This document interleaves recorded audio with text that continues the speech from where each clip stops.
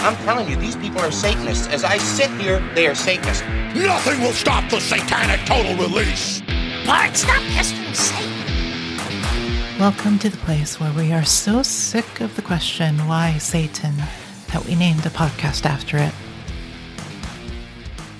Hello everyone, I hope your week went well, and let's get to it, because today's show's a little long. Today we're going to talk about science, and the show is all about science. From how I found that learning is way better than prayer, how learning about science is part of being a Satanist and how we actually handle that there are both real controversies and fake ones in science, and the important ones are something to consider. And at the end of the show, we're going to be talking about really cool news stories. Just to tease you about them, the sentence antimatter stars is part of one of the news stories, so it's pretty cool. Anyway, a lot of stuff to cover. Let's get a move on. Okay, I had a busy 2 weeks or so. First, I had my second shot, which was great, other than the 3 days after it, which kinda sucked. My grandmother, she actually had to go to the hospital, which she even had to be put on a ventilator for a short time. She's out of the hospital now, and I honestly think that they should have kept her a little longer, since they did rush her out in about 2-3 days, which to me is really quick. But I didn't panic about either of those things at all. When I was feeling really ill from the second shot, I didn't beg the nothingness that it would go away. I didn't pray like I might have when I was a believer. I laid in bed at 5 a.m. shivering, and then just one moment struck me, and I realized, you know what? I don't know if I ever learned why this happened to me. Like, why do I shiver when I get a fever? And I didn't pray. I didn't get angry or pissed off, or wish I didn't get the vaccine because I knew this is going to suck for a few days. I knew that going in. So what did I do? I learned about it. At 5 a.m., decided I'm going to learn why, when I have a fever, I shiver and I shake and my teeth chatter. And I learned it was actually pretty cool. What I learned was that because my body cranks up the temperature, the thermostat in my body now believes that this higher temperature is what should be normal. It then causes the rest of my body to freak out, thinking that I'm freezing, so it had to make my body shiver to create heat in the most expedient way it could. And it was strange. Like, I knew I wasn't dying or anything. Like, I knew that from the beginning. But knowing what it was, and knowing how it worked, and understanding that the shivering was the limited actions that my body could take, trying to do what it had to do. And that was comforting. With my grandmother, she was being treated for pneumonia. And I'm not exactly sure where I learned this, but I learned years back that when you treat pneumonia, it actually makes your breathing worse for a while. It ends up loosening all that liquid and mucus in your lungs, and it causes you to have a harder time breathing when you're being treated for pneumonia. So I was expecting it. I was expecting her to get worse before she got better. Now, this isn't to say I didn't get worried. I was worried as everyone else. But I wasn't as worried as the rest of my family. And I found that interesting. I found it so interesting, the fact that, just the knowledge of what was happening took away some of the fear. In both cases, I didn't feel as shitty when I was sick. I still felt shitty, but there was some sort of, I know why this is happening. And it was the same thing with my grandmother. I knew why she was getting worse. And I knew that the ventilator was more of a protective measure. They wanted to make sure that the treatment didn't make her worse to the point where she would be in trouble. And honestly, I remembered back in both these incidents, back to when, even when I wasn't that much of a believer, when I was still on sort of the borderline, I'd still pray or beg to some supernatural force, whatever was out there, to make whatever was wrong better. And it never fixed it. It never made me feel better, because even with all the praying and begging and whatever I felt I could do at the time, it didn't feel like I was actually doing anything. And learning the science of it, I'm still not doing anything. But it's a different type of not doing anything. It's the understanding that there's nothing I can do. And it's not that something or someone is looking at me and going, no, I'm not going to help you. It's just me understanding that this is how the universe works. And I've had some people say to me, doesn't that make it feel worse? The understanding that it's just a cold, careless universe that has no thought or mind behind it that is acting on you. And I disagree. It gives me comfort that there is no one singling me out, as I said before. There is no one out to get me. There is nothing I've done to earn what I'm facing. There is no judgment, and that's just how it is. That we all share this universe of randomness together, and it could happen to anyone. And to me, at least to me, that's comforting. When it comes to Satanism, there's a lot of focus when it comes to science. There's a lot of versions of Satanism that have whole tenets around it. Like in the Satanic Temple, there's the 5th tenet, which talks about following one's scientific understanding and conforming your beliefs to that. Now, part of what is implied in that tenet that always has me wondering to myself is, how much science do I feel I need to push myself to understand? I know there's no way I'll be able to understand all of it. I don't have the ability, I feel, to understand all of it. I don't even have the time to delve into the science as much as people do, as those who do it for a living. So how much is to the best of my understanding? It's one of those things that, as a Satanist, to me, it's one of the hard parts of actually being a Satanist. Our religion leaves most of its practice up to the individuals. But that's also the great thing about being a Satanist. That's what being a Satanist is. It's trying to figure a lot of things out for yourself. Yes, you can get help. There's nothing wrong about that. You can listen to views of others. I mean, that's kind of the point of this podcast as a whole. But in terms of where do we even start when it comes to science? It's a big, giant field. It's huge. Do I learn the history of science? How far back do I go back?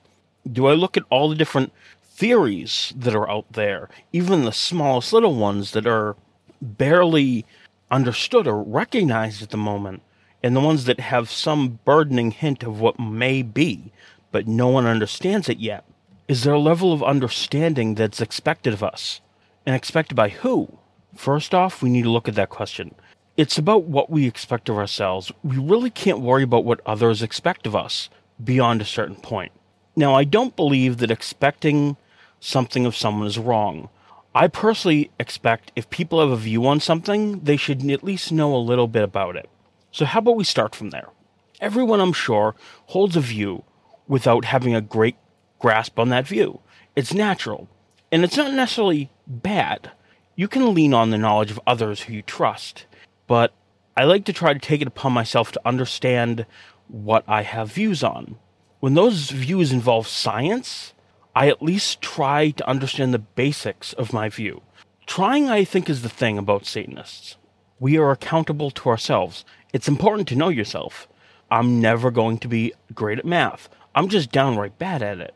So I know that if I watch something with a lot of math in it, it's going to go right over my head.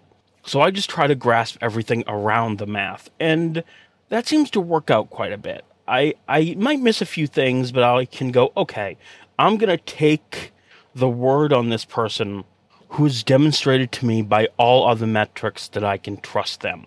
So I'm going to just trust them on the math, because everything else, from my understanding, makes sense and works with what other scientists have said and works with what other people have said. So I think that's a good stepping stone. Now, what about things that aren't linked to views? Example would be when I researched my fever. That gave me a template for myself. I learn things as I encounter them. When I encounter something and I don't know, I tend to write it down or put it in my phone, and I make a note to myself of, I'm going to look this up. That isn't to say that learning something before you encounter it isn't a good idea. It really is. Like, if you just think of something, it's like, I wonder why this works. It's a great idea to look it up. It's fun. It can give you a direction of things you might study or learn. But it can be hard to just think, oh, I want to know this, when you might never have thought of it before. So learning things as I encounter them, I found is incredibly useful.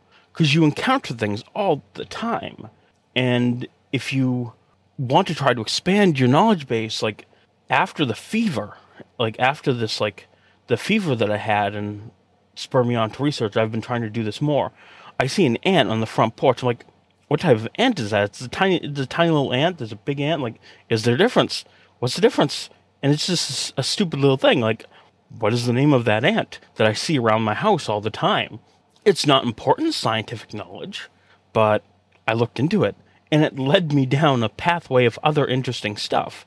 That's the cool thing about science is one little science thing can lead you to something you didn't expect. I don't remember what I went on to, but I ended up on something to do with birds. I can't for the life of me think of it right now, but it had to do with birds, and it was kind of cool. I wrote something down a note about it, but it was weird, and it was fun just going down that alleyway. Knowing what you don't know is probably one of the hardest parts of learning. And sometimes we can try to learn about things that we take for granted. And sometimes we can even make a hobby out of it, going, I don't know how this stuff works. I really want to learn. And that's kind of how I got into my working with like electronics and just like low voltage electricity. I had no idea how like a lot of electronics work. So I was curious and I decided to look into it. And I learned some pretty cool things. And it's kind of funny. I actually feel way more connected through science knowledge than I ever did when I was a believer. Or at least when I believed I was connected to things through spiritual means anyway. I look at my dog now, and I look at them and I realize how damn close we are biologically. I mean, not close enough to where we could donate organs to each other or give a blood transfusion, but on the universal scale of biology, of what could be, and what we already know is out there, we're pretty damn close. And oddly enough, back before I was a Satanist, and honestly, it's hard to say if I changed this view because I became a Satanist, or if me changing these type of views is part of the reasons why I became a Satanist. But back before that, when I was just a plain atheist, I used to try to learn knowledge really more as a weapon. Like, it was just a weapon in my arsenal. It was a tool that I could use when having a debate. And while having knowledge can lend your ideas and your views more power in the persuasive aspect of it, I think viewing it like that, it makes you less persuasive as a whole. It's just something about the way you hold yourself when you're talking about this. Sometimes you can tell when you look at someone debating who's passionate about the subject they're talking about or finds it fascinating, and those who are just using it as a weapon against an idea that someone else holds or a person. Honestly, you can kind of see this sometimes on the right. They'll take a little bit of a science that they understand and they'll just use it as a weapon against someone else, even though really the science that they have isn't necessarily correct. That's the other thing we need to be careful about, actually, is understanding that a little bit of knowledge can lead you to the wrong conclusion. Like, a very good example, if you've ever seen people try to misuse the idea of, like, anything to do with quantum, then you'll understand what I'm talking about. Like, the dual slit experiment gets misused all the time. Quantum entanglement gets misused all the time.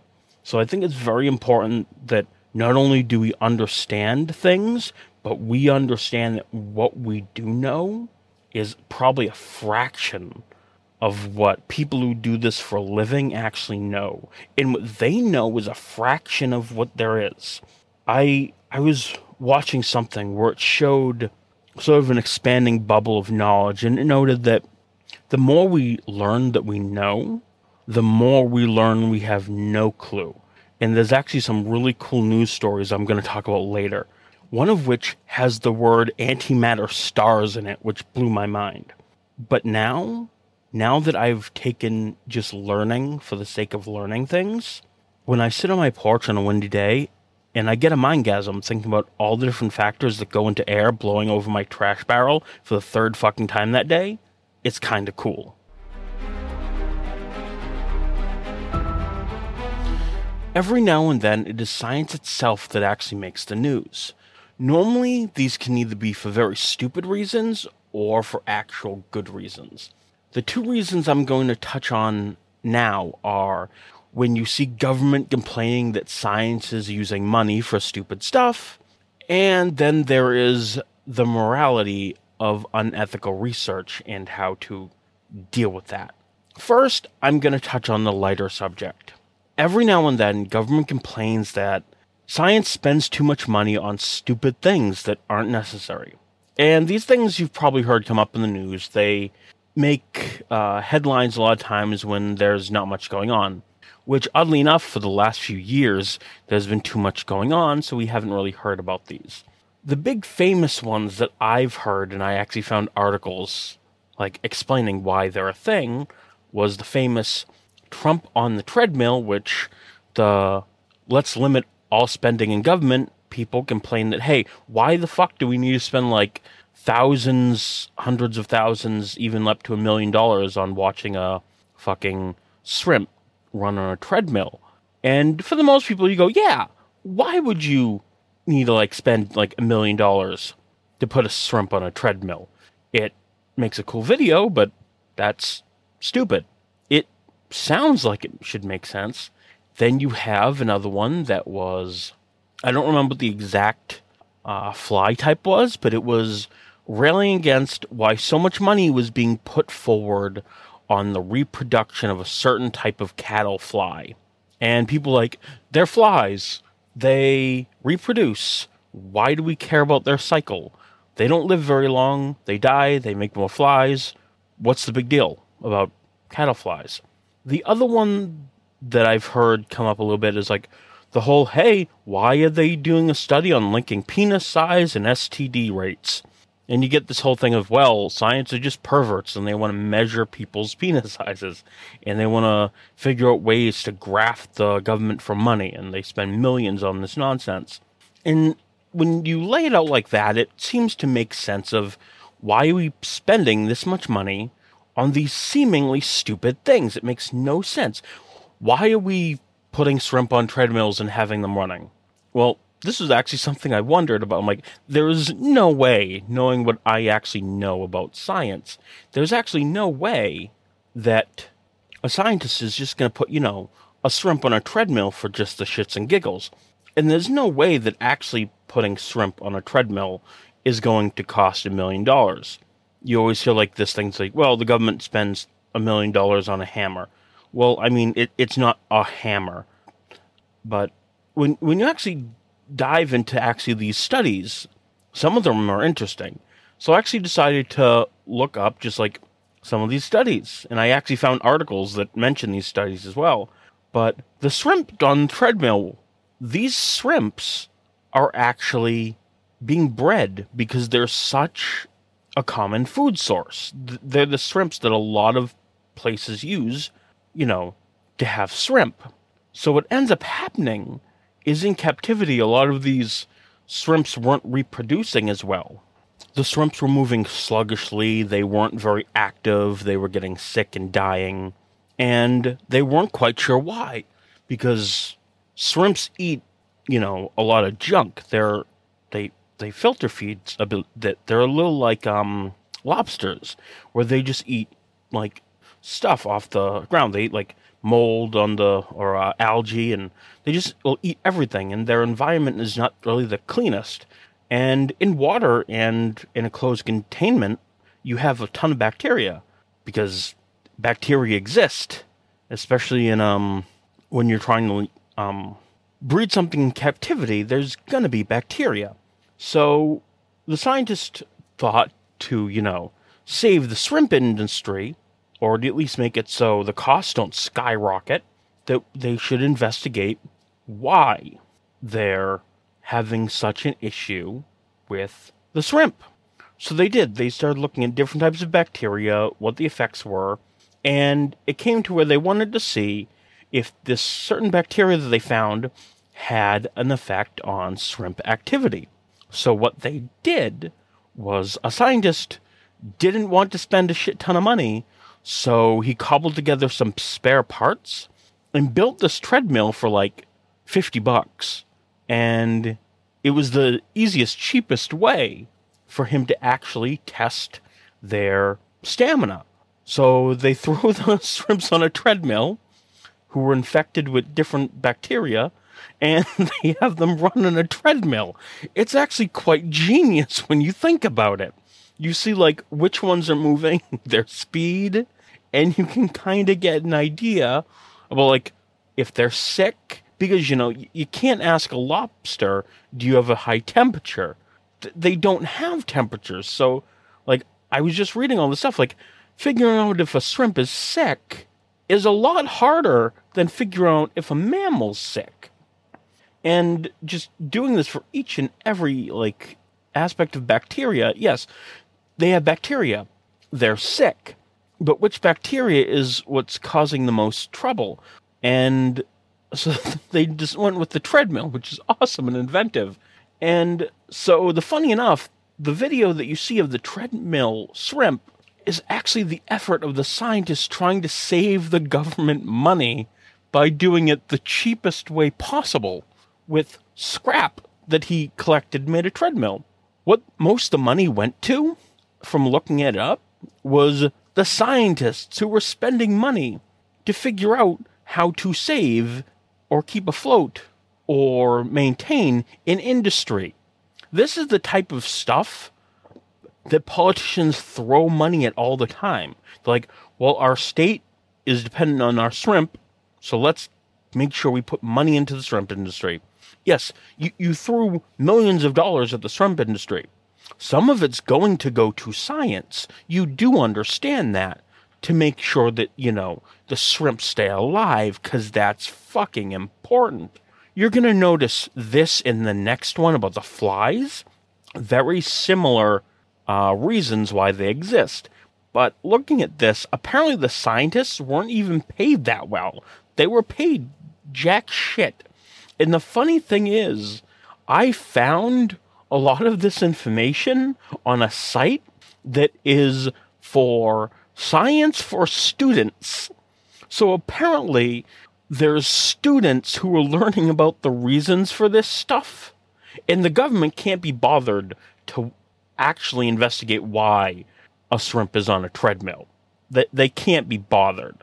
So we have an understanding about why government and science don't work well. It's one they probably don't want to know the answer, to be honest. And then we have the studying of the life cycle of a certain type of fly that lives around cattle that was completely ridiculed by the people who state this is actually important in because they raise a lot of cattle. The reason why this is actually important is because just running around, moving around, they're animals. They get beat up, they get cuts, they roll around in the dirt to like cool off. There might be a sharp rock, they get a cut. They brush against the fence the wrong way, they get a cut. Or whatever have you. Animals get cut up, especially like a farm animal. Any animal in a wild, natural environment, because they're not hanging. The cows aren't in the farmer's house sleeping on the couch like my dog. They're outside a lot of the times, just running around and walking around and doing what cows do. So, you know, they're gonna get injured a lot, like very minor injuries. However, there's these flies that, I'm sorry if this is slightly gross, but what they will do, they will lay eggs inside small wounds of the cattle. And this can cause massive infections, which you can guess will kill the cow. And from what I'm looking at, if not treated, it will kill the cow in 2 weeks. And because it's a small cut, and there might be like hundreds of cows, because, you know, they're raising a lot of cows. Like, I've been to small cow farms, so they like use them for milk, and like they make ice cream, which if you've never had ice cream made by a farm, it's great. I recommend it. If you can get to a farm with cows that makes their own ice cream, it's amazing. So I've seen that, like, even small farms can have a shit ton of cows. So you can only imagine what a more large-scale farm is going to have in terms of cows. So they can't, like, check every small cut on a cow. So they need to figure out, like, the life cycle of these flies to tell, like, what time of year they tend to do this, if there's certain weather that they lay their eggs in. So you have cows that don't die. And you can have an understanding, like, when in the cycle, like, what types of cuts do they tend to do this with? Is there any type of, like, types of parts of the cow that they might go and infect more? Like, do they go onto the shoulder more, the stomach, or things like that? This is why that study came about. It is the same politicians who were ranting about these cow studies who are the ones who are likely going to benefit from this stuff. It is like the libertarian Texans who were screaming, why are we spending all this money on these stupid studies? Well, you fucking idiot. It's because you like your cows. You have a big cow industry. You complain when anyone tells you to cut down on meat at all. And you're like, well, I want my burgers. Well, if you want your burgers for not, like, costly amount of money, we need to know how to keep the cows alive till they get to the point where you can, slaughter them and turn them into meat for you to eat. Or even just, like, milk, or because you don't want a sick cow giving milk, because their milk's going to be infected and bad, because that's how bodies work. And the other one didn't have as much information on this. I had to find this on somewhere else because it was not on the student one, which was a really good article. But the link between penis size and STDs, it was just, they were looking at STDs and trying to figure out, like, different aspects about them, and it's just a small part of the study. It's sort of like how you have this big table of all variables, and just, you're a doctor studying something, so you take into account all the different variables. I don't know. We're looking at STDs. Does this person's anatomy? Is it a slightly different color than this person's anatomy? Is it slightly different from this? Is the size different? Is the shape different? Things like that. I don't know. Does it have more hair? You get all these different types of things in a study to try to figure out how STDs spread. And I'm guaranteeing you the likelihood of size being on the top of the list of things they were looking for isn't probably very big. However, I can think of reasons why you might want to study that. Like, surface area. Is surface area important? I don't know. And you know what? Because I don't know is why you ask these questions. So anytime you get someone who says, well, did you hear that they did this and they put a thing on a treadmill, or they were wondering about the life cycle of flies, you ask, like, well, is that all they were studying? Like, do you know what the study was? And people in government have access to, like, they can call in the scientists and say, hey, can you explain to me why you studied this? They can do that rather than going on TV and pitching a hissy fit. And I think that there's two options for this. One, they're completely ignorant of how science works. And two, they don't care why it was done because they just want to rail about it for whatever political issue they want to use it to push. And I think it might be both, but I think it's largely the second one. Considering you just had, like, a few weeks ago, maybe it wasn't that long ago, Lindsey Graham coming out saying, well, I've looked at all the science, and I've looked around the world, and I've been on trips with my friend John McCain, and I have to say, I think climate change is real. First, what the fuck? Secondly, John McCain's been dead for a few years, so if that trip had convinced you that climate change is real, why have you been complaining for years that it's a hoax? or that the science isn't in. This is why I am convinced that it's not that they're ignorant. The part that we need to remember is a lot of the politicians who dismiss science, they're not stupid. They probably know the science.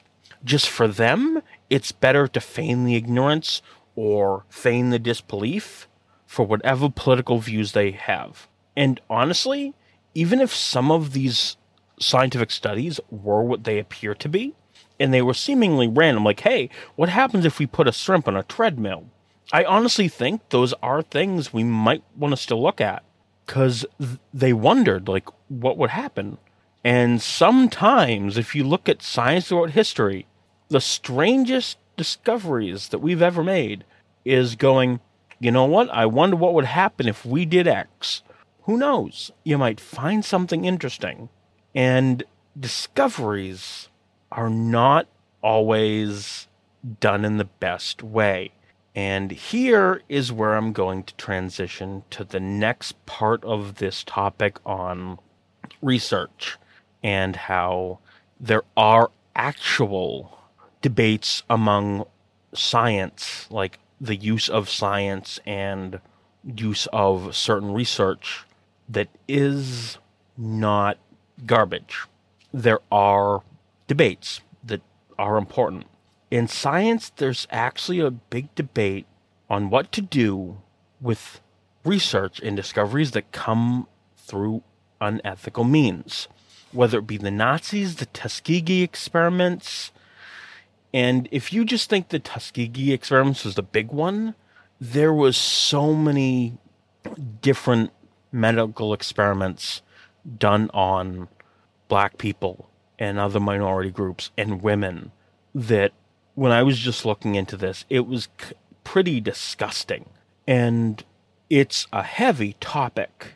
On one hand, this information might never have been discovered any other way.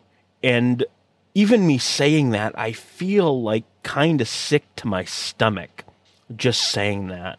And that's not to say that this point of view would support any of that's done. It's just horrible. And that's sort of where the other side of the coin comes in, where, on the other hand, if you use this research, there's a fear that the methods could become legitimate. A good example on this is the Nazi scientist who made rockets, von Braun. He's often credited as the person who started modern rocketry. When there was, I think it was a memorial when he died, and there was an article written up about him. I'm not sure where I read this from, but it was actually not mentioned that he was a fucking Nazi. And that's part of the problem. I can understand that side of the argument very, very well. It's not an easy debate. Scientists who work with these research notes, who have to look at this knowledge and they understand where it comes from. They say in different things I've read in different interviews where they feel strange. They feel sort of unsettled sometimes when they actually have to look at some of these notes and just see who wrote the fucking paper.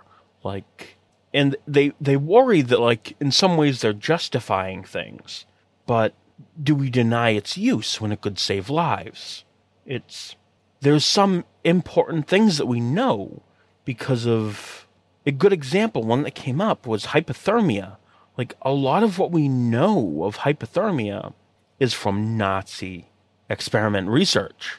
And that's horrible. Just me saying that, you can think what was probably done to get these results. And I am not joking. I feel slightly sick in my stomach just talking about this. It's because when you say hypothermia studied by Nazis, I'm already getting images in my head of poor people, women, men, children, people who are sick being put in an ice bath or something and forced to stay in there. And it's horrible. It hurts. But How do we rediscover these things? Do we put it on the shelf? Do we get rid of the knowledge? Do we not teach it when it could save lives? Do we just tell someone, hey, we know certain things about hypothermia. How we know about them is not ethical, so we want you to go figure out different tests on hypothermia to relearn what we already know. I don't know how you do that. And while we're trying to figure out this new way of learning that, like, do we let people die of hypothermia? Like, we know understandings of vaccines. Some of them were very unethical. It's a hard debate. And science seems to have settled on that, yes, sometimes we need to use these findings. Sometimes we do, because the amount of lives we can save with them, it doesn't make it better what happened, but it respects the people who suffered for it. We can never give any respect to the people who conducted this research. We need to make sure that their names live in infamy, like von Braun. He was not a good person. He was a scientist. Trust me, he knew exactly what was going on in World War II. He was a smart enough guy, and we had scientists who left the Nazis. I'm sure he could have too, or he could have intentionally not made some of the discoveries he did. He's not a good guy. Fucking the U.S. scientists that were involved in the Tuskegee experiments, they're horrible people. And the fact that none of them apparently thought it was wrong enough to go to the press of the time to, like, make it stop. The fact that it just happened and we found out about it so much long after. And just, it's hard. And I actually sent out a message on Twitter as I was just looking into all this where, like I just said, we need to honor the people who were victimized. And we need to make sure that all of those who conducted this research, one, anyone who does this needs to be in jail for life. They don't get out. They get no credit. They get no credit. I honestly think if a scientist does this and there's something of value to be found in there, their name should be scrubbed from the record. And how it was discovered, noted. But still their name should be scrubbed. Or maybe not. It's hard. It's hard. Because if their names are scrubbed, then we won't know who's disgusting. It's that age-old argument. Do you remove someone's ability to be pointed at and found to be disgusting because you hope that they'll get no fame over it? I don't have the answer to that one. I don't. But I think how scientists deal with it now is the best in just a shitty situation. It's a shitty situation. There's no good way to deal with it. And that's science. It's not always the easiest thing to do, but it's part of being human, and we have to learn with it. We have to develop it. We have to strive to make sure it's more ethical. And like all human history, we have to look at what we did in the past and understand that some things that happened were not acceptable, and they cannot be allowed to happen again. So there you have it. There are good criticisms of things that have happened in science, and there is the stupid. Next up, I'm going to read some really cool science stories, though. And these ones are going to be cool. They're going to be upbeat, because science overall, in my opinion, is pretty damn upbeat.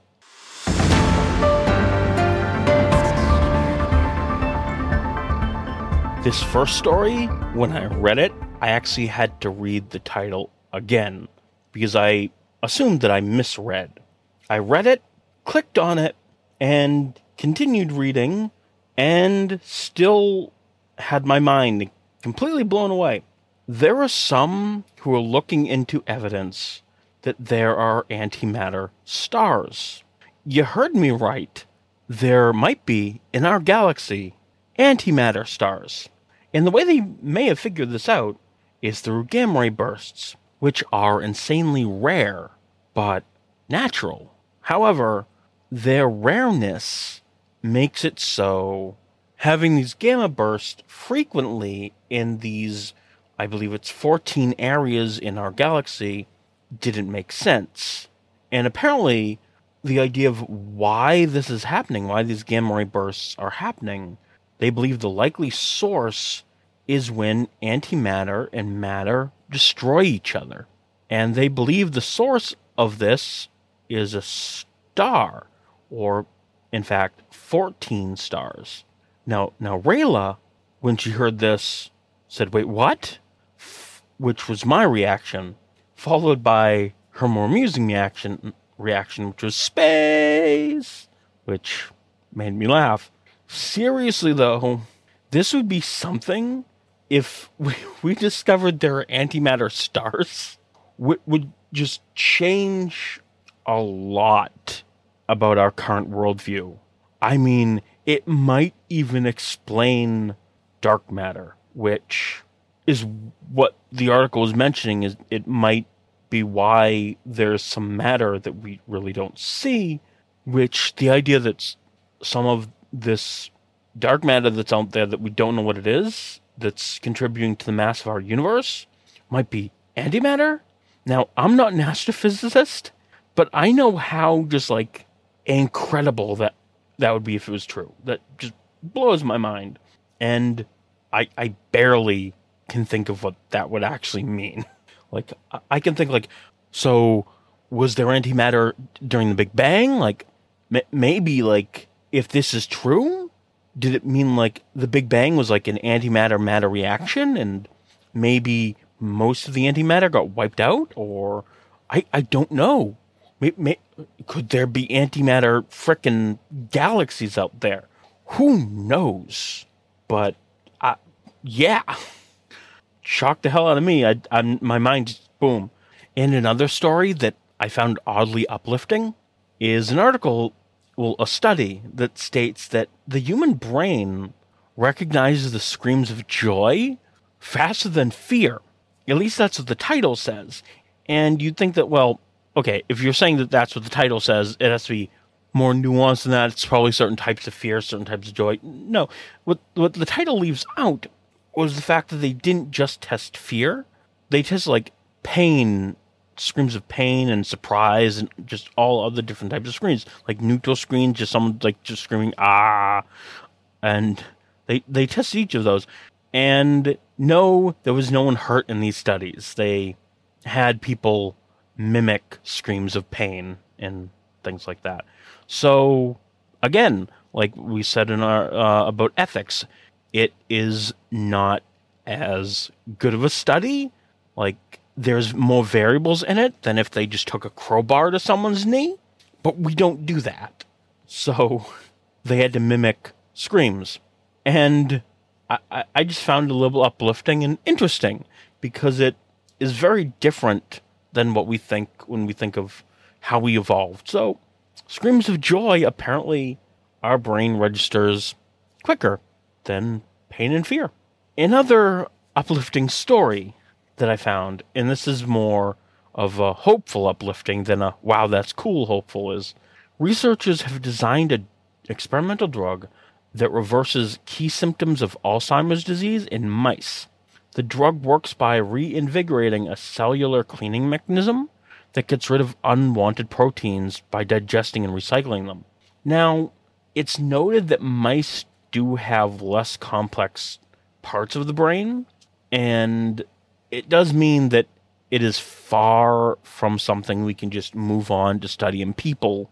It's just that because mice breed faster, we can find mice with Alzheimer's easier.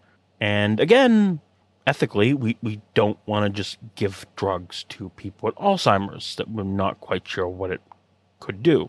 But still, from reading this article in Science Daily, it seems very hopeful. And that makes me feel awesome because I know Alzheimer's is a horrible, horrible disease, both for the person who suffers from it and their loved ones. So hopefully we're going to see some more progress with this new medication. The other story that I want to cover is everyone knows about the helicopter on Mars. which just the fact that a helicopter can be on Mars is awesome. It seems like something that's like, well, we have helicopters on Earth, we have helicopters on Mars. What's the difference? There's a lot of difference because how air works. I'm not like a major scientist. Like, I love science, but I couldn't explain it to you in as good of a way as scientists do. So I'm sure you can find whole YouTubes on why helicopters on Mars are so iffy. We didn't know if we could do it. But basically, it's because the air is thinner and because of how gravity and all these other variables. Apparently, the tests have gone so well that they're extending the flights. They're going to have them go farther and longer, which is awesome. And honestly, this could go a long way for just finding things on Mars, because it's easier and safer to have something fly than move along the ground, because we've seen rovers like going along the surface of Mars, hitting a rock, falling over, getting stuck on a rock.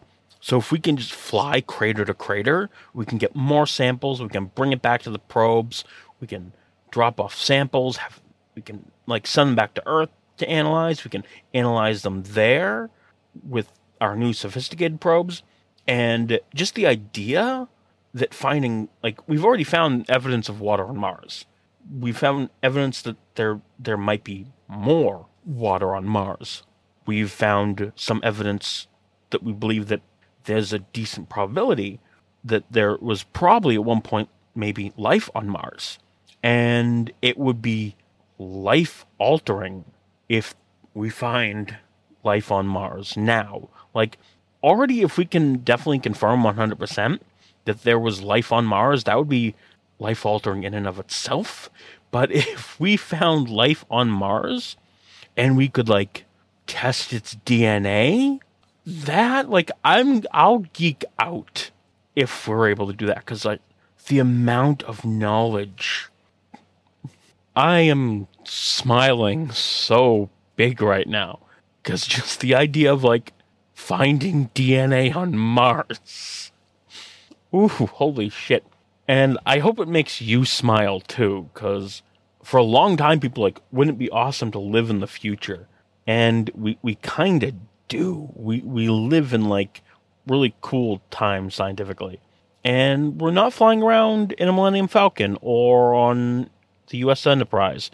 And we don't have warp technology or stargates or anything. But, I mean, we have some pretty cool stuff. And as evidence, I think, through this entire show, science is always trying to do better. And I think in some ways, even if we don't try to do everything logically and scientifically at all times, because frankly, that would be kind of boring. But I think we can all learn from science. And that's part of the reason why I think it's cool. But it's the time where I say, thank you for listening. And this has been Why Satan? And Hail Satan.